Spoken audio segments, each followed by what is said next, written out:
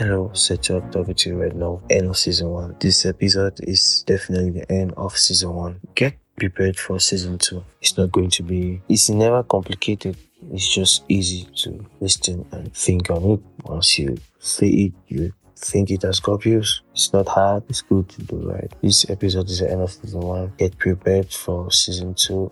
Expect season 2 though. And as from season 2, each episode will be both in English and French. If you see the title in English, then it will be English, French. If you see the title in French, then it will be French, English. So as from season 2, each episode will be in both languages. And I have ambitions on learning more languages. The more the languages can podcast in different languages too. Okay, so listen, understand, think, and live as God wills.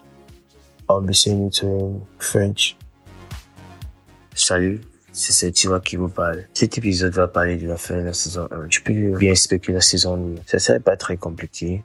C'est toujours très bien expliqué, facile à écouter, comprendre et juste y penser et vivre comme Dieu veut. Vous pouvez bien spéculer la saison 2 et vous préparer aussi.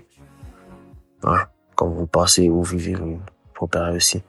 La saison 2, à partir de la saison 2, je vais aussi commencer à faire des podcasts. Chaque épisode sera en français et en anglais. Qui veut dire quoi ça dit? Donc chaque épisode aura les deux langues. Si vous voyez le titre en anglais, ça veut dire que c'est anglais, français. Si vous voyez dans le titre en français, ça veut dire que c'est français, anglais. Donc chaque épisode maintenant aura les deux langues. Et oui, j'ai les ambitions d'apprendre beaucoup les langues. Au fur et à mesure que j'apprends les langues, on pourra avoir les podcasts en autant de langues que je vais apprendre. Écoutez, comprenez, pensez et vivez comme Dieu. Stay safe. Prenez soin de vous.